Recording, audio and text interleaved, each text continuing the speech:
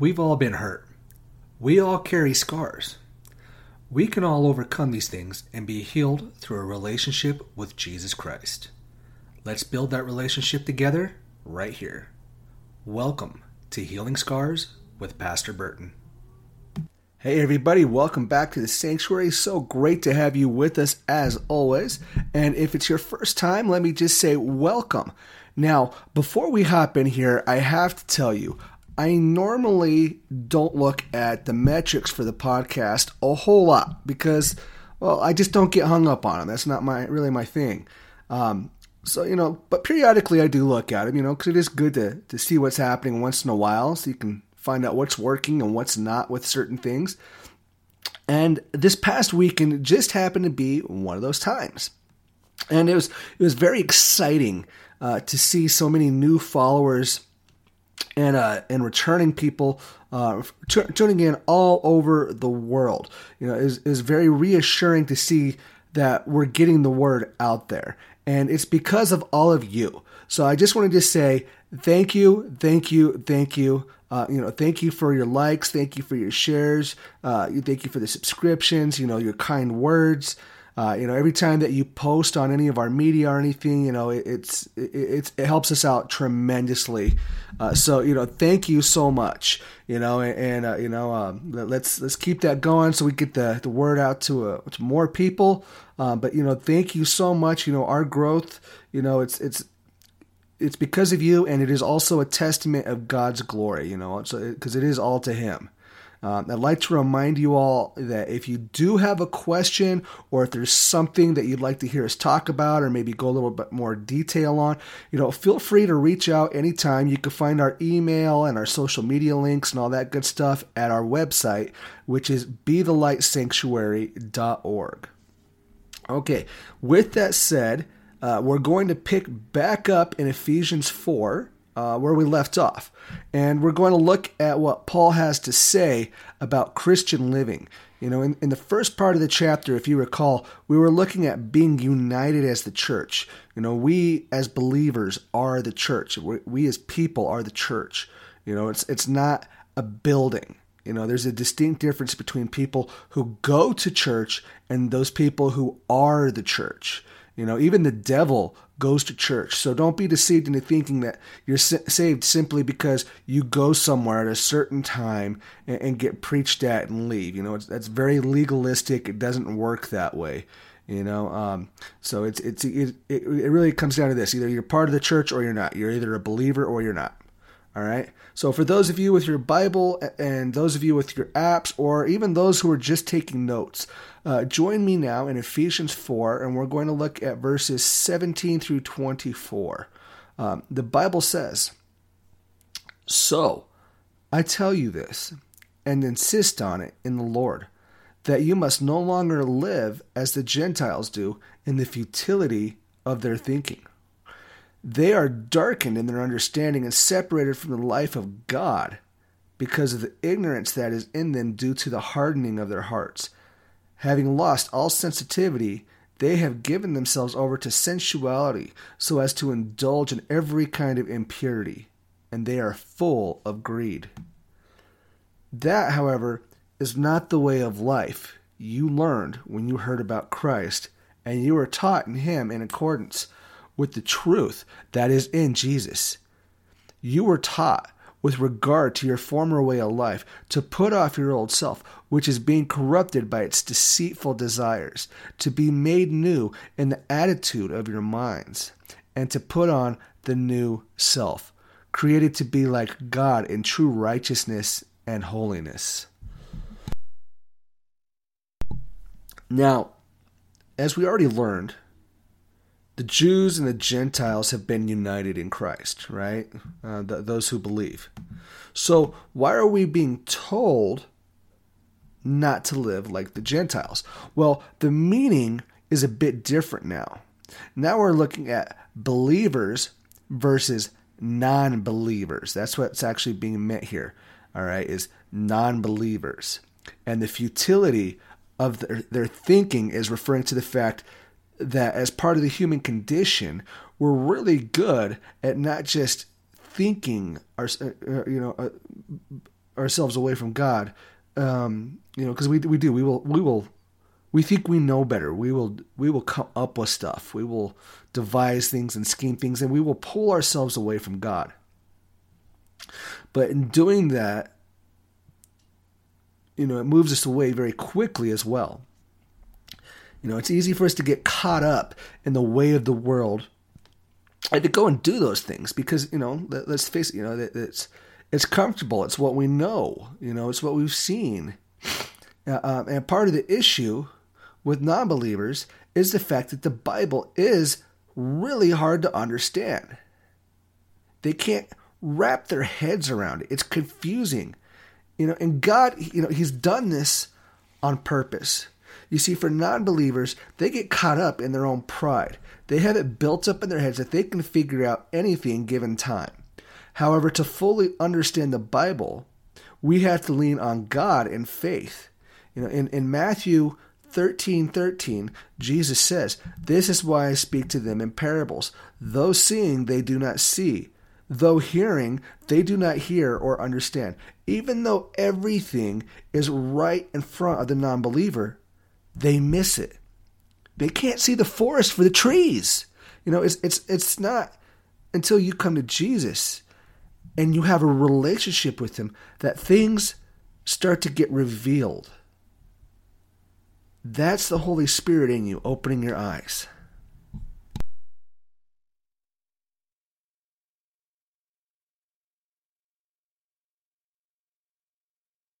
All right.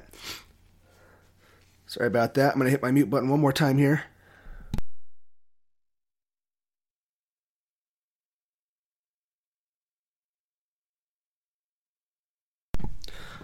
Okay.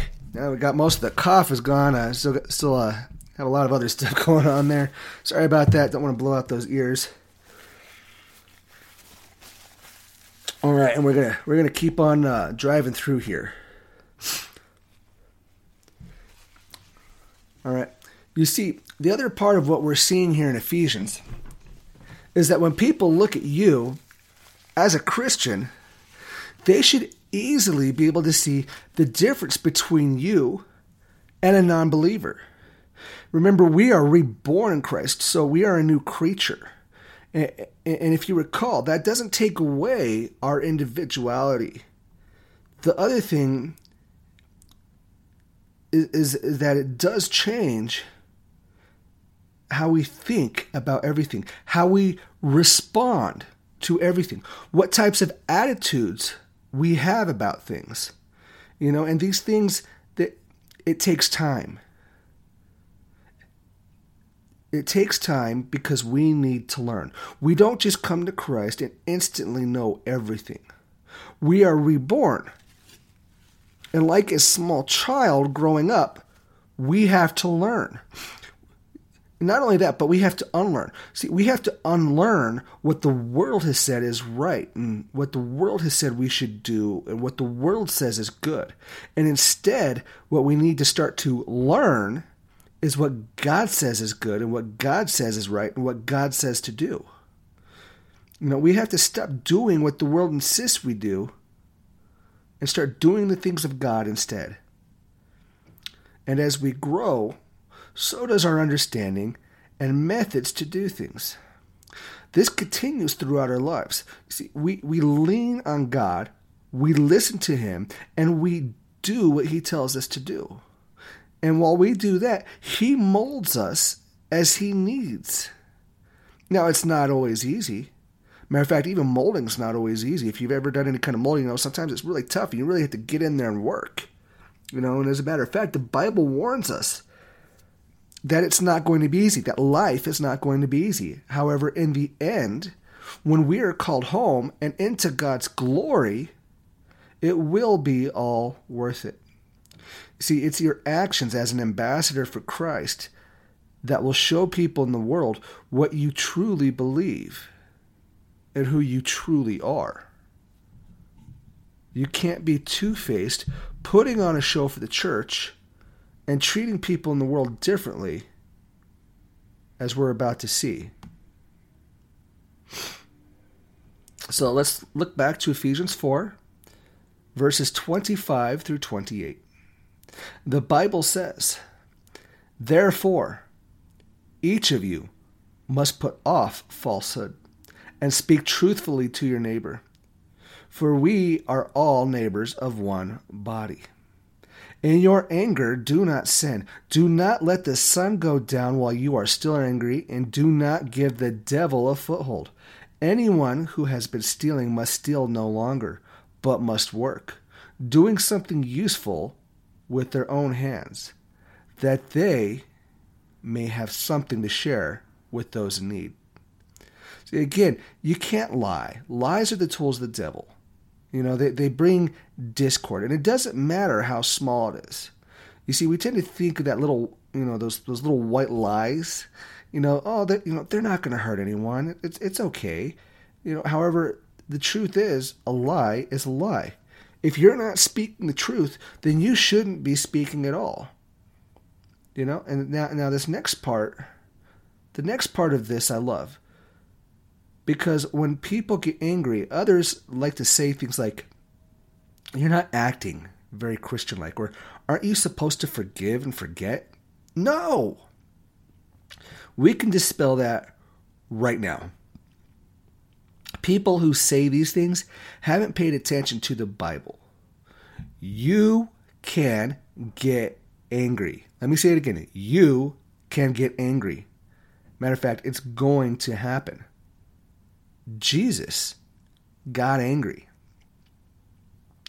It is how you respond in that anger.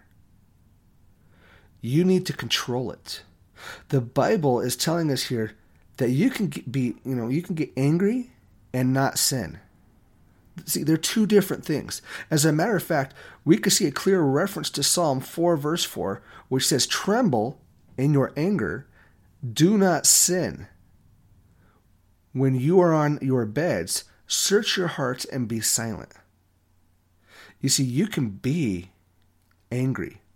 You can be downright furious. That's what it's talking about, that tremble, when you're so mad that you're shaking. However, you have to maintain control and not sin in that anger. You see, it's when we give in, when we lose control, that we give the devil a foothold to take control. And others end up getting hurt in the process. When we sin, people get hurt in the process.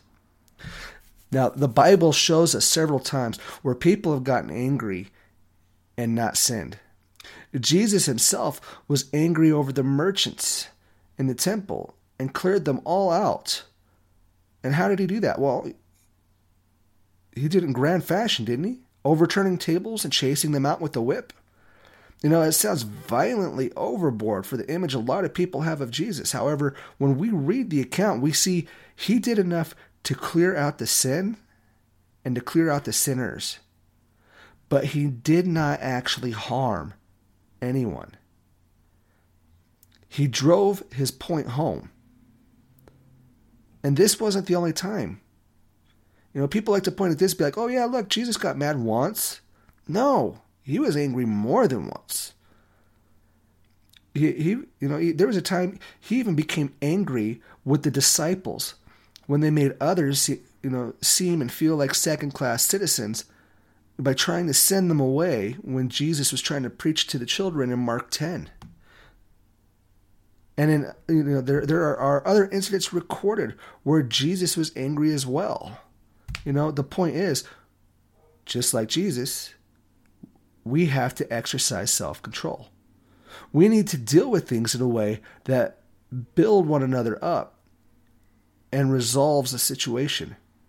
See, we can't just ignore things and wait for them to get better either. A lot of people, they like to do it's like, "Oh, I don't want to rock the boat. I don't want to cause turmoil. So we're just going to do that." No.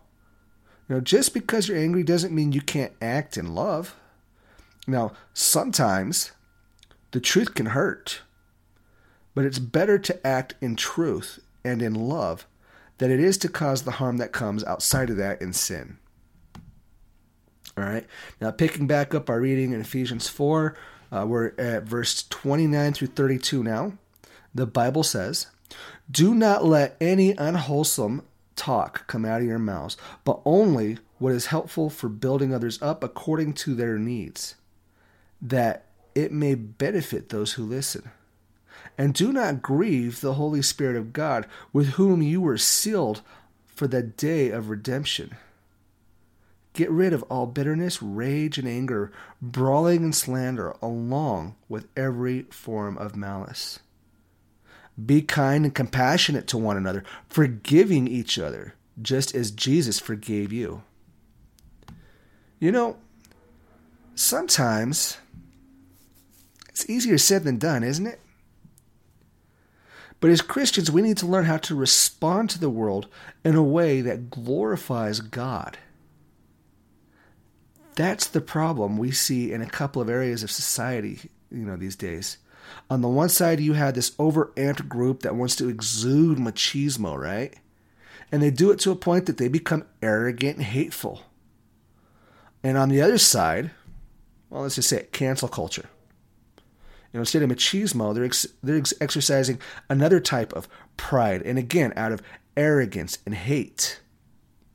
And both sides, well, they both become self-absorbed and selfish. And it's not just in these instances, is it? We see the same in a lot of areas of life today, all around the world. So it's important that we act in love. Back in the late 80s, early 90s, we had this huge movement. And, many of you have, no doubt have heard of it. People would wear bracelets and shirts and various things, and they simply said WWJD. And that stood for, what would Jesus do? 4 simple yet powerful words that form a question that pertains to really every aspect of Christian life, right? What would Jesus do? That's something we would all benefit to stop and ask ourselves from time to time. All right, let's move into Ephesians 5 now. So Ephesians chapter 5, we'll look at the first couple of verses here to get started. The Bible says, follow God's example, therefore, as dearly loved children, and walk in the way of love, just as Christ loved us and gave himself up for us as a fragrant offering and sacrifice to God. This is a solid answer for what the question we just heard, is, isn't it? What would Jesus do? And as his followers, we are much like children. What do children do as they grow up? Well, they follow their parents around, watching, how they walk, how they talk, how they do things, learning what they believe, and they, they end up becoming, little carbon copies, don't they?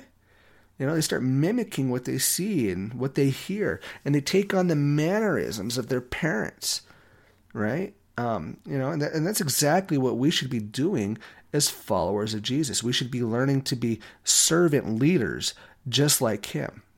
All right. Ephesians 5 verses 3 through 7, the Bible says, but among you there must not even be a hint of sexual immorality or any kind of impurity or of greed, because these are improper for God's holy people. Nor should there be obscenity, foolish talk, or coarse joking, which are out of place, but rather thanksgiving. For of this you can be sure, no immoral, impure, or greedy person, such as a person is an idolater, has any inheritance in the kingdom of Christ and of God. Let no one deceive you with empty words, because of such things God's wrath comes on those who are disobedient. Therefore, do not be partners with them. This in and of itself, really, it's a reason we should be careful just turning on the TV or the radio anymore, isn't it? Just on Christmas Day alone, we were watching a football game on TV, and I can't tell you how many times we saw an advertisement for one of the Bachelor shows. And it seems like everywhere you look anymore, everything is promoting, this life of excess money, material things, the other sex itself, and then some. Many of you are wondering why you can't find a loyal partner in life, but you're looking at immature boys and girls with immature idols, while you're listening to things that claim to be empowerment that are really, the reality is they're depreciating you as an object and taking away your value and your worth as a person. Oh, I'm a queen bee, ladies. The guys truly value you. They don't want to be. They want a woman. All right? Oh, I'm a knight in shining armor. Guys, the ladies that truly value you, they don't want that fairy tale garbage. They want the knight in the dirty worn armor that only comes with a real man doing real work to provide for his family. I've oversimplified it here, but you get my point.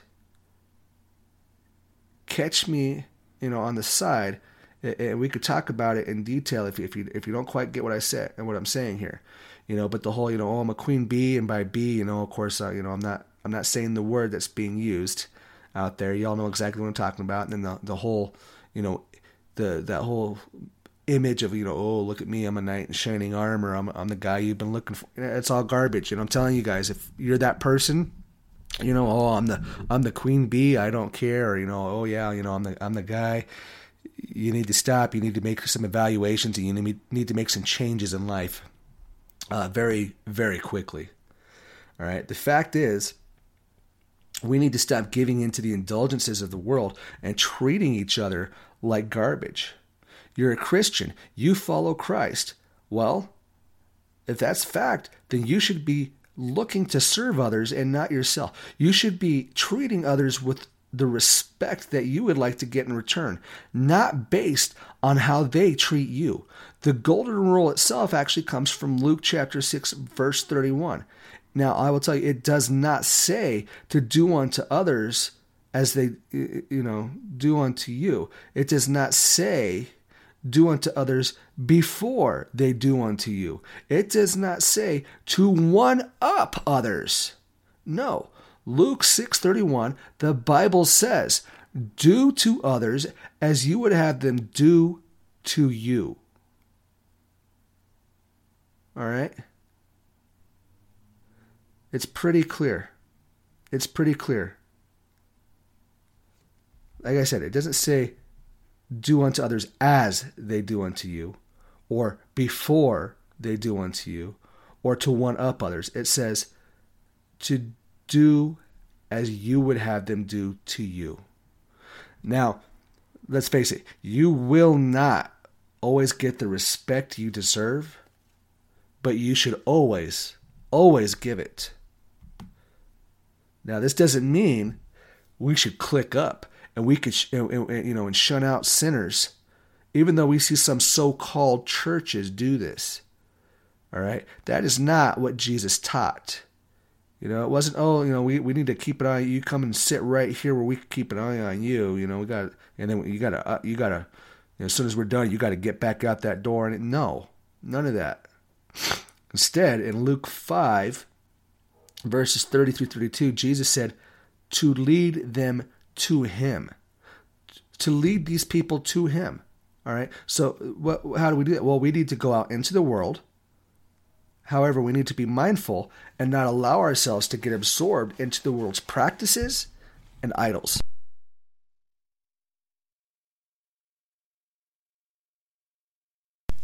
Now, for time's sake, I'm going to move through the rest of this fairly quickly. Moving back to Ephesians 5, verses 8 through 14. The Bible says, "For you were once darkness, but now you are light in the Lord.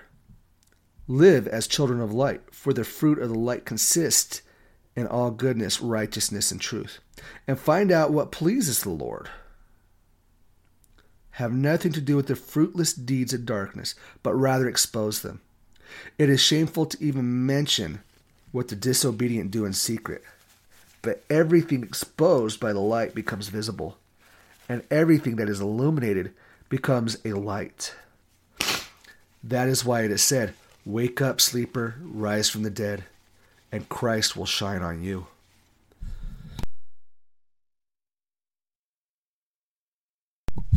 This is reminding us that we all come from darkness. Every one of us. We've all sinned. We've all fallen short. Yet through the blood of Jesus Christ, we've all been forgiven. Well, when I say we all as believers, right, have been forgiven. We have the Holy Spirit within us. That is the light of the Lord. And it will attract people. Your actions will attract people. Not only that, but we're being told to call people out when we see their sin. We're being told, don't tolerate it, don't accept it, don't condone it, and don't bite your tongue. As a matter of fact, just by staying quiet, others may interpret that single action alone as approval of their sin. And others will see it as approval of another person's sin. And they'll view you as being just as guilty of it. Guilt by association is a very real thing. So you need to stay on the alert so that false beliefs aren't allowed to infiltrate and to pervert the church. All right, continuing on, Ephesians 5, verses 15 through 20. The Bible says, be very careful then how you live, not as unwise, but as wise, making the most of every opportunity because the days are evil. Therefore, do not be foolish, but understand what the Lord's will is.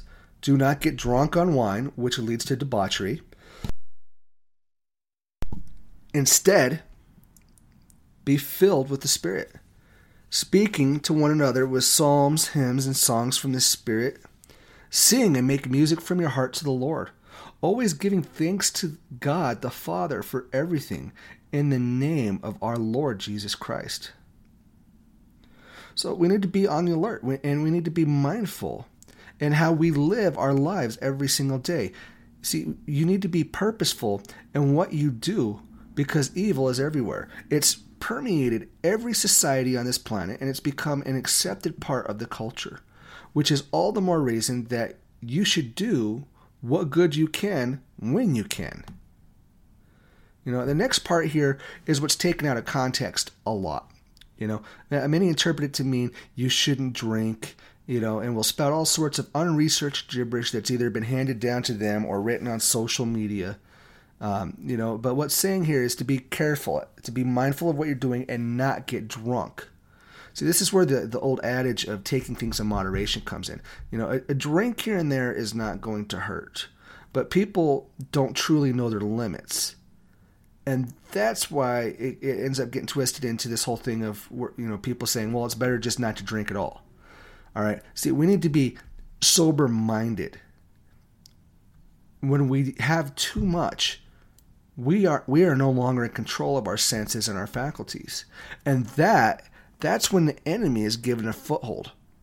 Because we start doing things that we shouldn't. We start taking risks that we shouldn't. We start doing stupid things that we shouldn't. You get out there and, people are like, oh yeah, I can drink X amount or whatever. And the fact is, as you get older, you don't process things the same. And it's actually not the more you can drink, it's the less you can drink. You just don't feel that way. You're giving in to what the devil is whispering into your ear, into those lies. So, we need to be very careful. We need to be very mindful. And it's not just of alcohol anymore, is it? But other things that, change your mindsets, certain, let's just say, drugs and medications and all that, all the stuff that people turn to, that, affects them like a drink, the adrenaline junkies and all that, because there is a very real thing there that's been studied and researched. All right. So we need to make sure that we're doing the right thing and that we're maintaining control. All right. Don't risk giving the devil a foothold. Instead, what we should remember is that we are filled with the Holy Spirit.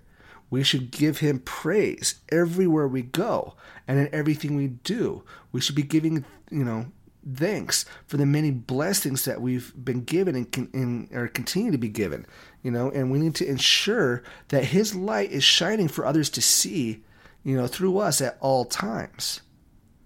Sometimes things are going to get rough. The light's going to seem a little dimmer. and it's going to be hard to be thankful. However, you can rest assured that not only is the Lord with you, but He is building a new strength in you through those tough times. Don't let the storm around you take your eyes off of Jesus. Keep centered on Him and keep following Him, one step at a time. All right? So that's our time for today. Remember, you are loved and you are blessed. So go and be the church. Thank you all for joining us here today at Healing Scars with Pastor Burton. Please like, subscribe, and share our podcast on any platform it is that you tune into us on. If you do have any questions, any prayer requests, or would like to know more about our ministry, you can find us on our website at bethelightsanctuary.org or on Facebook at Be the Light Sanctuary. You can also find how to contact us there, whether it's direct message or email. We look forward to hearing from you all. God bless.